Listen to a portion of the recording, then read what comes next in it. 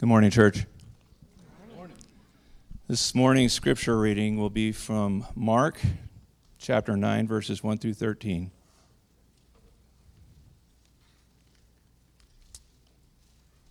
And he said to them, "Truly I say to you, there are some standing here who will not taste death until they see the kingdom of God after it has come with power."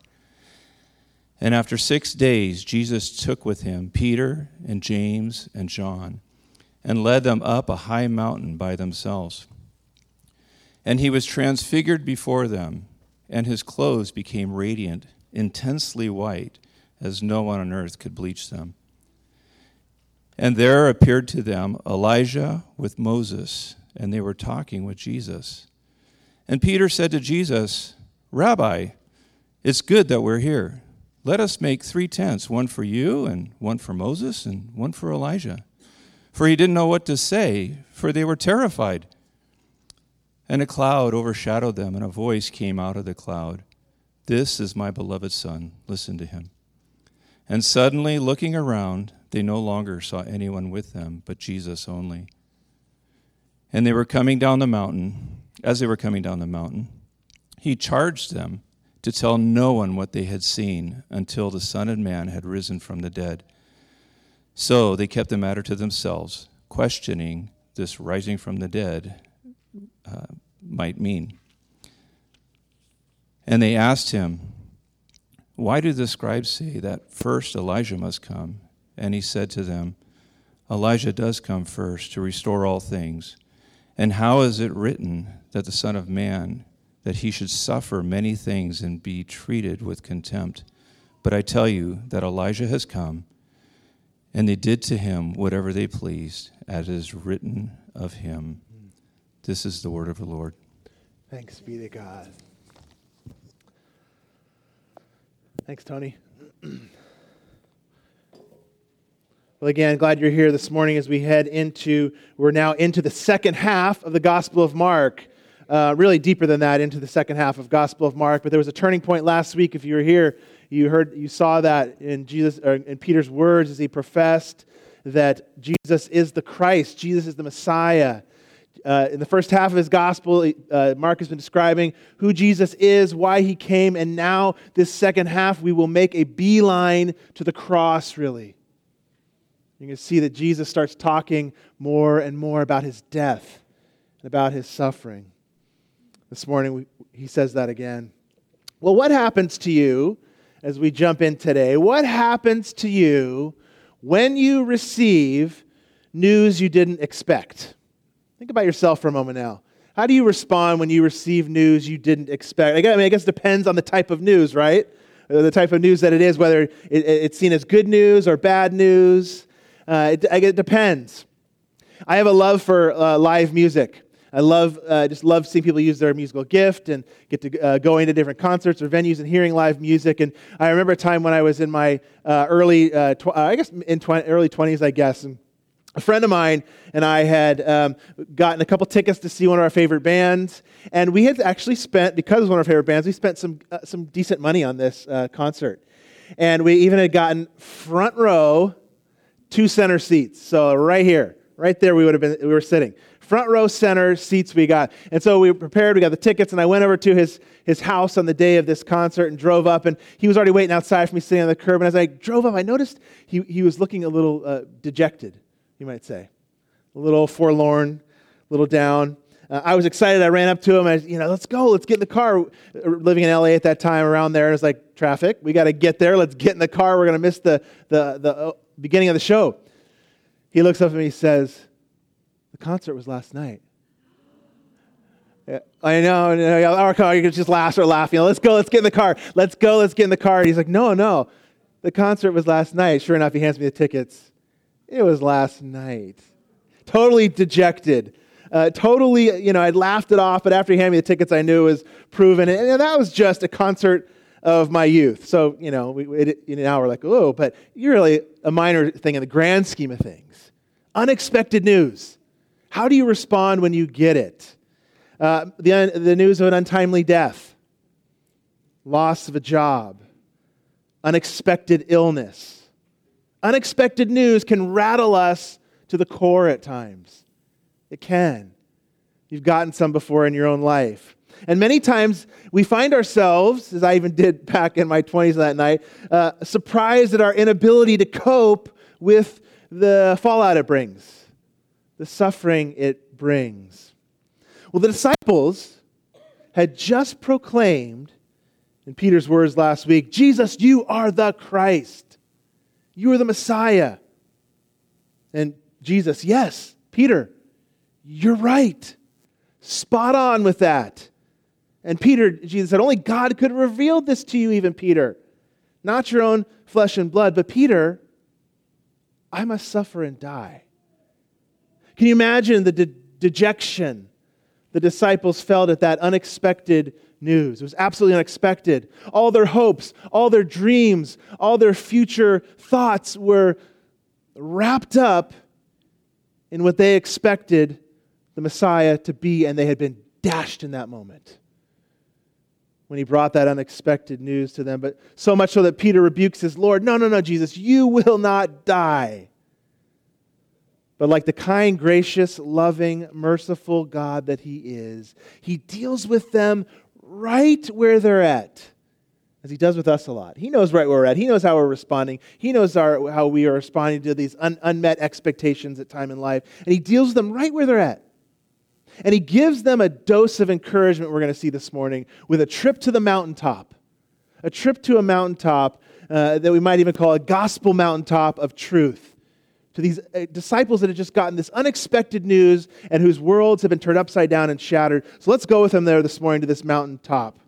This Sunday, after Peter's confession that Jesus is the Messiah, Jesus reveals even more of his true identity we're going to see this morning in a glorious display of his divinity now. The Father joins him there and affirms his Son and the unexpected truth that glory and suffering go hand in hand. That's what we'll see this morning. To really encourage them, as we're going to see, to walk that same road.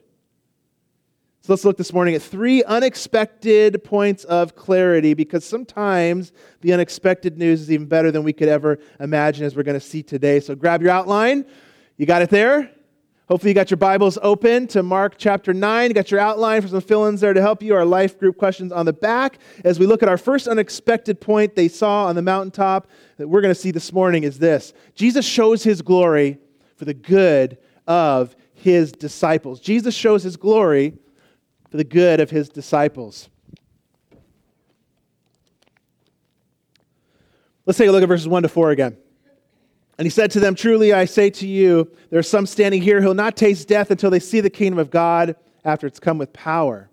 After 6 days, Jesus took with him Peter, James, and John and led them up a high mountain by themselves. And he was transfigured before them. And his clothes became radiant, intensely white, as no one on earth could bleach them. And there appeared to them Elijah with Moses, and they were talking with Jesus. It's a really strange scene, isn't it? It's even hard to imagine what's taking place on this mountaintop. You know, one of the reasons, as we think about things we like to do, how many like to go to the movies? Nobody in here? A couple. Okay, good. Oh, there we go. Okay, now we're honest. You're with me. I think one of the reasons we like to go to movies, I know I do, is the coming attractions that come at the beginning, although they're starting to show like 10, 11, or 12 of them when there used to be just a few, so it's getting a bit much, but I do like going for the coming attractions. They're these short, condensed summaries of what is to come. They're really there to raise our expectations, to excite us. Well, Jesus said to them in verse 1, some of you are going to see something stunningly powerful before you die. Jesus gives them that on the mountaintop. And that's probably most commentators think when he says you'll see the kingdom coming in power before you die, that he meant this transfiguration. That's why Mark puts it right next to that verse. He meant this experience that he was going to give them. And so he takes his 3 closest friends, really, his 3 closest disciples, and he gives them really a coming attraction, so to speak, a coming attraction of what is to come. He shows them something powerful to raise their expectations, to even excite them a little bit. A blinding interaction with God on this mountaintop. You know, centuries earlier, if you think of your Bible history and characters in the Bible, centuries earlier, did you know the man Moses had a similar interaction with God on a mountaintop? Maybe when Tony was reading this morning, maybe you started making some of those connections. God descended in a cloud and spoke to Moses, who was powerfully impacted by that experience. It was really when Israel came to the mountain and God was interacting with them, and it was really the time when he revealed himself through his law and who he is and his character to them. Moses was a man that communed with God at that time like no one else. Here's what God said to him in Exodus 24. He said to Moses, come up to the Lord. Come on up this mountain, basically. You and Aaron, Nadab and Abihu, and 70 of the elders of Israel, and worship from afar. Don't get too close, Moses. And so Moses had these interactions as he went towards the mountain as God called him to himself. These interactions with God on the mountaintop where he gave him the law. You maybe remember some of that. And then there's 10 or so chapters of law and different descriptions in there. But he takes 3 others with him, no less, just like Jesus took how many? 3 disciples. You see them listed there, those men. Jesus took 3 with him. Moses at that time, as he went there, which connects to our story with Jesus on the mountaintop, Moses had this desire to just know who this God is. Show me who you are. Who are you? You're asking us to do a lot in following you. So show us a little about yourself. He had this desire to see God's glory. He said this in Exodus some chapters later, please show me your glory.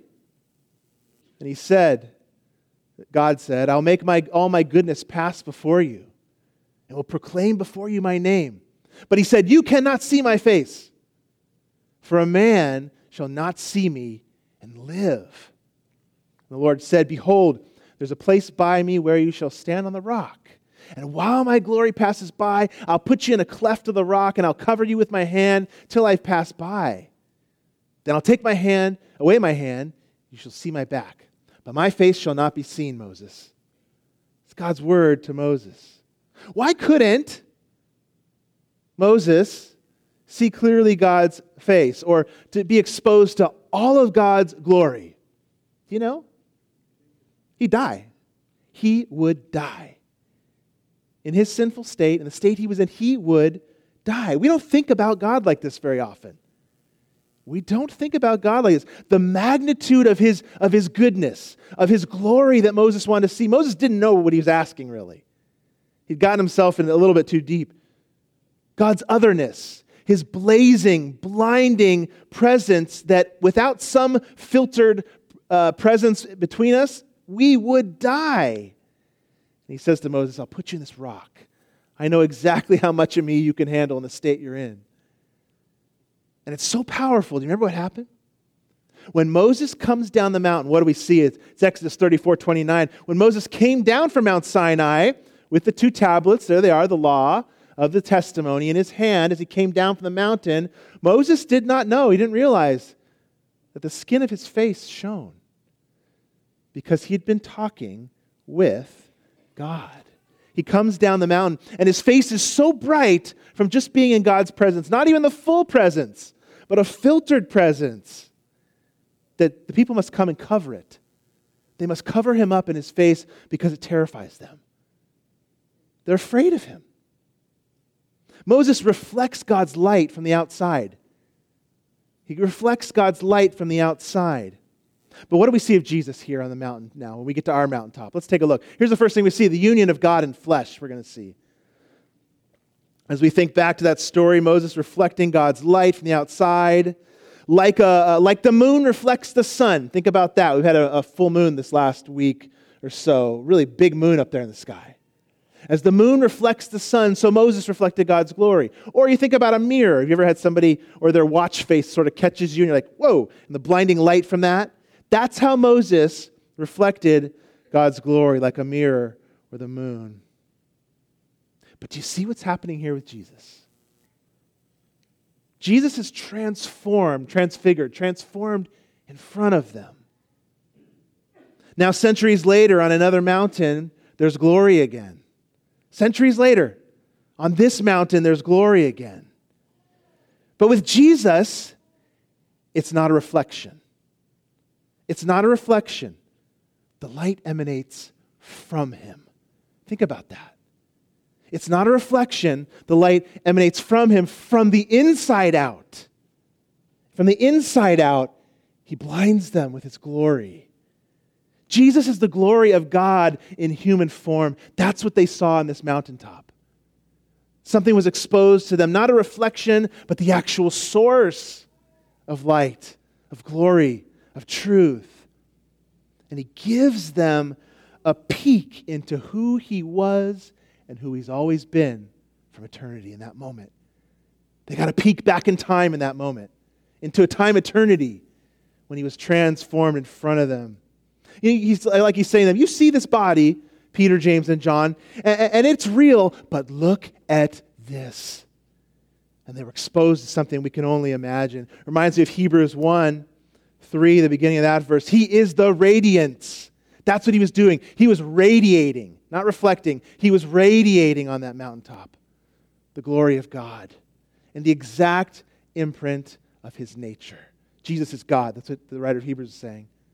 And he upholds the universe by the word of his power. That's what they were experiencing. Jesus is God in that moment. They see it in a way they never had.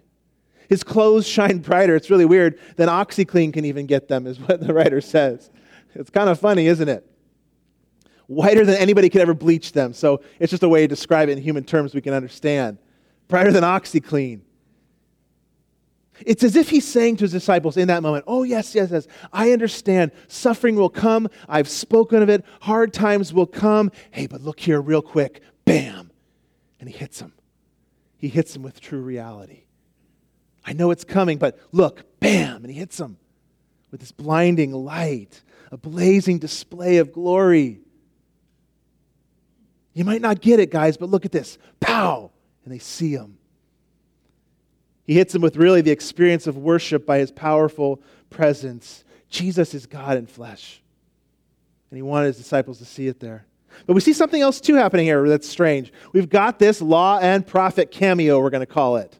The law and prophet cameo. Sometimes in those movies, that's our theme today, sometimes in those movies we like to see from time to time. We love it when there's a cameo. What is that? It's a movie that you're watching, some famous, really famous like A-list actor just shows up. You don't even know they're going to be in the movie, and they're there for a brief time on the screen. Or to think back some of our old movies when Alfred Hitchcock would show up in every picture right at the beginning, that famous profile, and he'd walk by. That's a cameo. Well, here, Moses and Elijah show up with a cameo, really. A real quick appearance. The real, now, let's be clear, the real Moses and Elijah show up. And Luke, in the parallel account of this same story, tells us they come to talk with Jesus about his death. It's really interesting. Think of Moses and Elijah, these Old Testament figures standing there talking with Jesus about his death. And do you know what's interesting? In Luke's parallel account, the word he uses, that Luke uses when he says they were talking about Jesus' death, that word he uses for death is the word Exodus. The word Exodus. Exodus. Moses and Elijah show up to talk with Jesus about his Exodus, his death. A different kind of Exodus, though, isn't it? Than the one Moses went through. And he led the people of Israel out of slavery. Similar, but different. This is the one where he saves us and leads us out from sin and death. A bigger, a truer, a greater Exodus. A new Passover, right? Himself and his blood. A new, greater, final sacrifice. Himself on the cross. A resurrection. A new people, the church. Moses comes to talk with Jesus about the greater Exodus. That's what's happening. Well, Elijah and Moses are really there in their cameo to represent for us to see the law in Moses and the prophet Elijah. The law and prophet. That's why we call it the law and prophet cameo. They're there to point us to the fact that Jesus is the true and better one, both law and prophet. And we'll fulfill it. Malachi prophesied this in chapter 4. Take a look. The last book of the Old Testament. He said, remember the law of my servant Moses, the statutes and rules that I commanded him at Horeb for all Israel. Behold, I will send you, there's this prophecy, Elijah, the prophet, before the great and awesome day of the Lord comes. And he'll turn the hearts of fathers to their children and the hearts of children to their fathers, lest I come and strike the land with a decree of utter destruction. With their appearance, God is signaling something. He's telling us even today, something unexpected is happening. You're right, Peter. It's unexpected news. But it's something unexpected. Jesus himself will fulfill what these two represent. The law and all the words of the prophets. This isn't a mountain of law, disciples. This is a gospel mountain of grace, where suffering and glory will converge and come together in this unexpected Messiah that you couldn't have ever guessed, Peter. Look, Moses and Elijah, he will fulfill this. And Jesus said it in the scripture. Didn't he say, I did not come to abolish the law and prophets, but what? Fulfill. Fulfill. And God gives his disciples a picture. But Peter doesn't quite get it, does he? It wasn't what he expected, like many times in our own life. Not what we expect. So what does the Father do? It's our second unexpected clarifying point. Here it is. The Father makes it clear. Glory and suffering do go together in his plan. Glory and suffering go together. It's that unexpected clarifying point.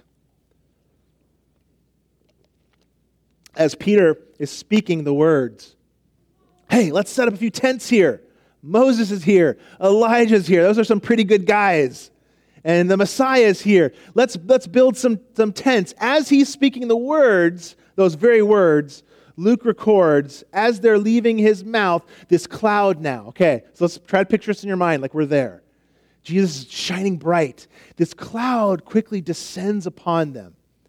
As Peter's saying the words, they're leaving his mouth, and it envelops them, totally surrounds them, envelops them. Here's what we're seeing, that he comes to make things clear by his presence is the first thing. The Father comes in this cloud to make things clear for these guys and for us by his presence. You know, we're not quite sure why Peter says what he says. We do know on the one hand, Mark records he's terrified. He's absolutely terrified at what's taking place. And so, you ever done that? You're caught off guard or afraid, you just blurt the first things that comes out of your mouth. Usually not the best idea, is it? Peter does that frequently in the Gospels. You got to love him. And he just says, well, let's set up these tents. He's probably shaking. Jesus, here's some tents. This is it. Let's keep this thing going. If this is a good party we got going here, let's keep it going. Let's set up some tents. You know, we know he's terrified. But on the other hand, Elijah's just come in Peter's mind. Elijah just comes. Again, Peter forgets, doesn't he? He forgets the cross.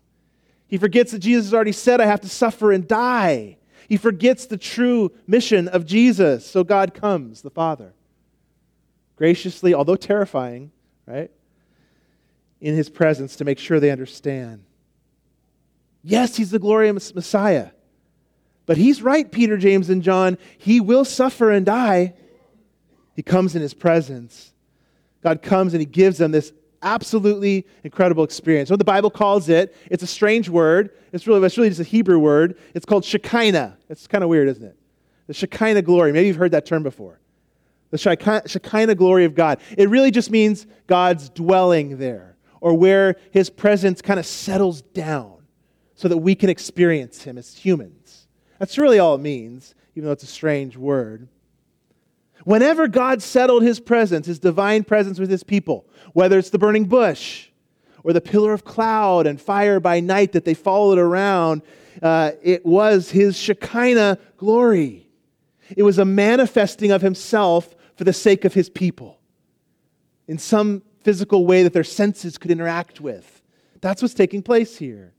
To communicate something absolutely important, very important.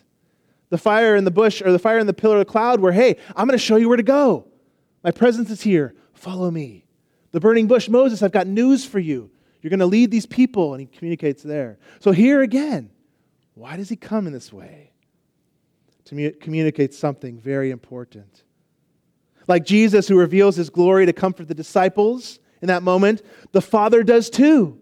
Something similar he did with Moses on the mountaintop. And so God uses his presence, but he also uses his voice as well to clarify their expectations and help them understand that in Jesus, glory and suffering will go together. To help them see that Jesus is unique. And he's the reason you can actually be in my presence. He does this one by his voice. So we have his presence here, but we also have the Father's voice.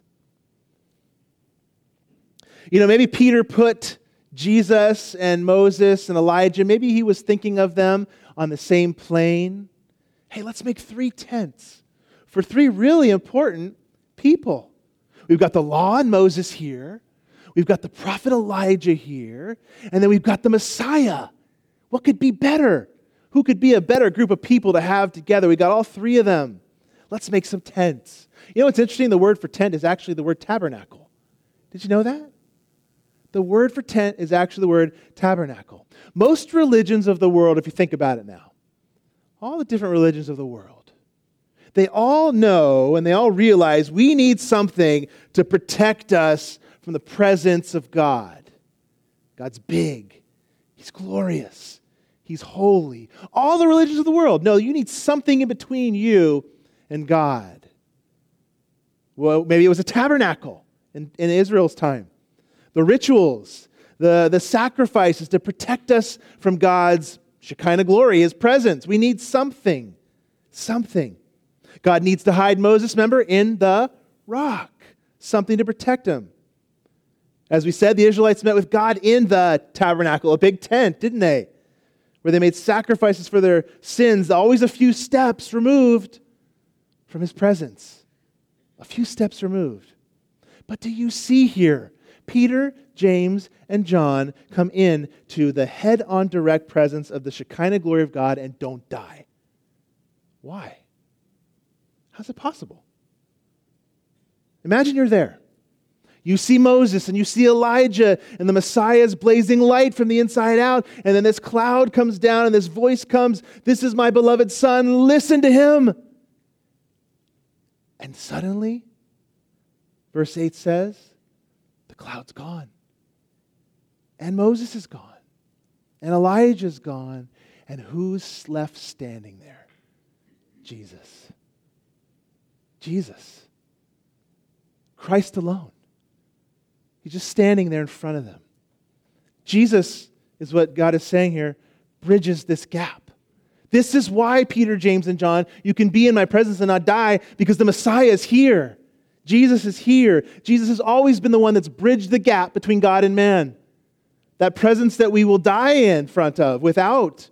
Jesus is the bridge for all humanity. Not just as Christians. He has to be the bridge for all humanity. You have to come through him to the Father. That's what God is saying. He's there and probably just silent. And there Jesus is standing in front of them. Peter, you don't need a tent. You don't need a tabernacle anymore. Jesus is the new tabernacle. I love how Kent Hughes puts it. He says, the Shekinah was gone. That's the cloud. Jesus' skin and clothing no longer glowed. Moses and Elijah disappeared. The voice of the Father was still, and 3 disciples saw only Jesus, backlit by the galaxies he had created. This is what all our experience, all our theology, all our work should come to, seeing only Jesus. When this happens, our hearts honor him in worship. We love all mankind as we ought. We give our lives in his service and we embrace the paradox of the cross. He's saying it's all about Jesus. That's why we talk about him so much. That's why we say we want to be Christ-centered. That's what God did in that moment. He took this whole big thing that was going on and said, look, you don't need a tabernacle. The Messiah is right in front of you. You need Jesus. So gracious of him. So kind of him in that moment. You see what the Father was doing? He's not only giving the disciples this encouragement, but he's also giving his son encouragement, Jesus. Jesus was real human too. And he needed an encouragement because he was going to walk that road of suffering, the road he planned for him. He was giving them hope in the middle of that. Because sometimes the unexpected news, isn't it? Sometimes it's better actually than we could ever imagine. It was better than Peter, James, and John could imagine. And sometimes the Savior you need or thought you needed was not the one you really needed. And they didn't quite see that. But the Father was going to show them that. And so God gives them a peek, a foretaste, a moment like no other. It's our third unexpected point from the mountaintop. The peek behind the curtain of future glory gives those disciples and Jesus, it gave them a present hope. And that's what I want it to do for us. This is where we wrap it up this morning. That peek behind the curtain of future glory gave them this present hope there. As they make their way down the mountain, Jesus tells them again, don't tell anybody else about this yet. Look at verses 9 and 10. Or excuse me, actually verses...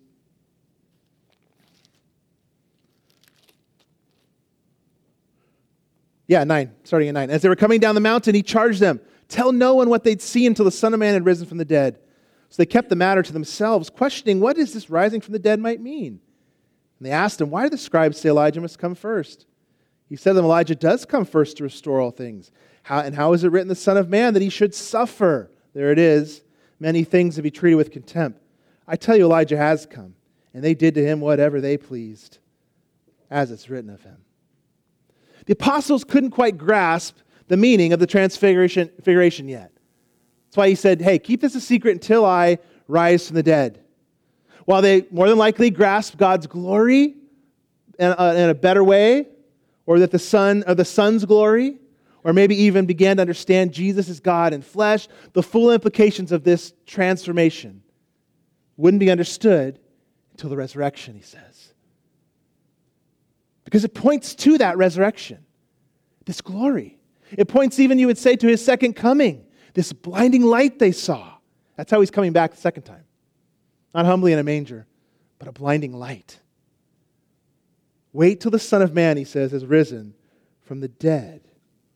But it was exactly the experience they needed to see them through this trial, to see them through what was going to come. They had to experience it for a moment, and God gave that to them. You know, you can have somebody tell you that a movie's great, can't you? Oh, it's the best movie, it's so good, and you got to go see it. And you may even believe them. You might think, oh, it's got an actor I really like, or a director I really like, and you might even believe them. But until you experience the movie, right, for yourself, the drama, the suspense, the excitement, the finale, until you experience it yourself, it's not quite the same thing, is it? You go, oh yeah, I'm sure it's good, thanks for telling me, until you experience it yourself. Isn't that why what do we do when we come out of movies? We're not silent. What are we doing? We're talking about it, aren't we? We're talking about the shared experience. Wasn't that great when that, oh, did you see when that, oh, wasn't that an amazing ending? I could never have expected that ending. So we talk about it when we come out of those movies. It's a shared experience. That's exactly what God was giving them, a shared experience of himself. That's what they needed. A peek behind the curtain of glory to give them present hope. Because the cross was so unexpected. The suffering in your life so many times is so unexpected. The trials, the loss, the news that comes through email or phone call, so unexpected. But the resurrection would come. And so he gives them a foretaste. He was getting them ready for this truth. Here it is. Suffering must come, but resurrection will come too. Suffering must come, but resurrection will come too. But like you and I do many times, with that unexpected news, what was Peter doing? He pushes back again. He pushes back on Jesus again. This time even a little more directly. sometimes as we do as well when we're suffering for the sake of our faith or feel the hand of God's discipline to correct us, Peter says, wait, Jesus, we just saw Elijah. We just saw Elijah. Why did the scribe say he has to come first? He's probably thinking, hey, he was here. This is the day of the Lord. Let's just do this thing. Why do you keep talking about suffering still? Elijah's here. He came. Don't you remember Malachi, Jesus? And Jesus says, Elijah has come. He comes before the day of the Lord. And here was his response. Mark 9:13, I tell you that Elijah has come, and they did to him whatever they pleased, as it's written of him. Who was he talking about? Does anybody know? Who was he talking about there? He's talking about John the Baptist. The prophecy in Malachi was actually really not truly necessarily. Elijah did come physically, and it was starting the day of the Lord, yeah, but it was ultimately about this John the Baptist who paved the way for the Messiah. As in Matthew, we know Jesus even says, John the Baptist is the Elijah to come. That's how we know. Jesus says the words himself. John the Baptist is the Elijah to come. What happened to John the Baptist? He was beheaded. Jesus says, I go his way. That's the way I go. I go his way. They couldn't see their greater need. They couldn't see that they needed actually him to go that way. They needed his death. They couldn't see his sin or their sin for his death. They couldn't see the exchange. It just wasn't what they expected. And maybe that's you today. You look at your life, you look at the cross, you hear about God's glory, his holiness, you look at yourself and you say, would God really? He's got to judge? Isn't love just to, it's okay, don't worry about it. That's not loving. If our God just looked at sin and said, turned a blind eye or just said, don't worry about it, that's not loving either. He's just. He must be just. And that's why they needed a sacrifice. So Jesus gave them a peek behind the curtain and shows them his divine glory in that moment to give them hope.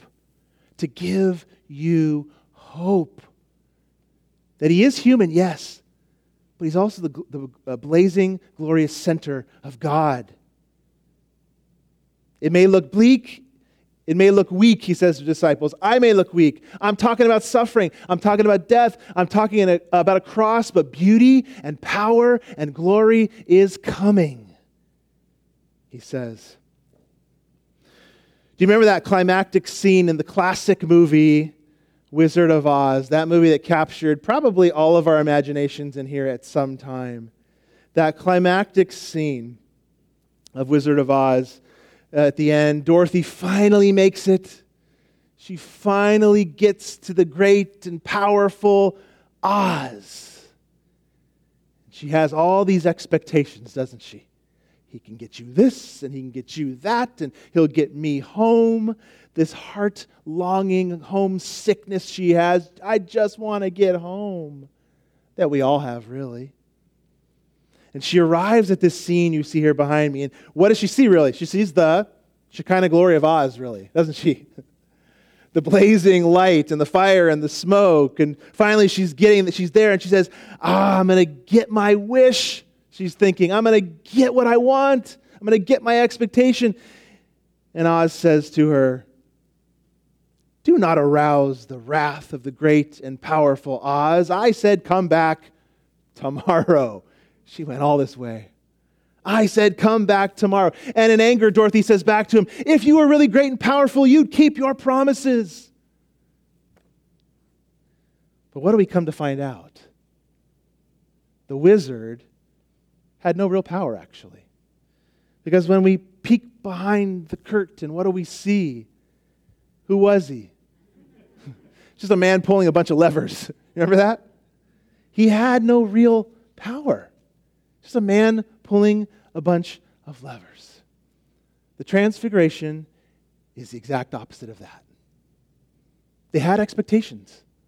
They had wishes. Jesus, you're the Messiah. But the more we get to know you, the more we don't understand you. Suffering, death, a cross. If you were really great and powerful, you'd keep your promises, Jesus. It's Dorothy's line. And so what does he do? Pulls back the curtain for them. Pulls back the curtain and shows him his eternal true self. And when he does, it's no mere human pulling the levers of some great scheme. It's the true God-man. That's what he shows them. It's the exact opposite of what we see here. I may look like I'm losing. I may ask you to suffer. It may look like in your life all hope is lost, but Jesus says, just wait. My suffering will lead to this kind of glory. Look behind the curtain. There it is. We weren't there. We don't get to see it firsthand, but we can believe it happened. We can imagine it the best we can, and the Holy Spirit can take it and make it real in your heart. It's what he's doing for us today. He's setting our mind on the things of God rather than on the things of man. That's our final point today. If that's what he's doing for the disciples, let's do it ourselves. Set your mind on the things of God, not on the things of man. It was the words Jesus said to Peter last week, actually. Jesus' transfiguration was a look back into eternity, actually. Back into his pre-human power that he already had. His glory, his divinity. His power just slipped to the surface for a brief moment for them to see. To point them forward in their lives of what is to come. Future glory in Jesus. So set your mind on that today again. Wrap your heart around that again today. And you will live faithful, courageous, humbly, lovingly, even sacrificially in the here and now because you know what's coming, don't you? You know what's coming. So, as the Father said, here, listen to him. But he also said it here. The Lord your God will raise up for you a prophet like me. Who's saying this? Do you know? Moses. The Lord God will raise up for you a prophet like me from among you, from your brothers. It's to him you shall listen. So listen to Jesus. Listen to Jesus. Let's pray. Father, we come to a very glorious, strange, powerful, life-altering story for these disciples today. My God, let it be life-altering for us too. It's so hard to make the transfiguration come alive for us. We weren't there, we don't see it, but yet we know it happened. Lord, give us just a sense a bit more this morning of the reality of God in flesh. What did that look like, Lord? When that blazing light peeked through that body for a moment. Lord, someday we'll see you, Jesus, in that light again. So may that give us hope in the here and now to live humbly for you, sacrificially for you, and listening to you as Moses pointed us to you and God the Father himself said, listen to him. It's in Christ's name we pray. Amen.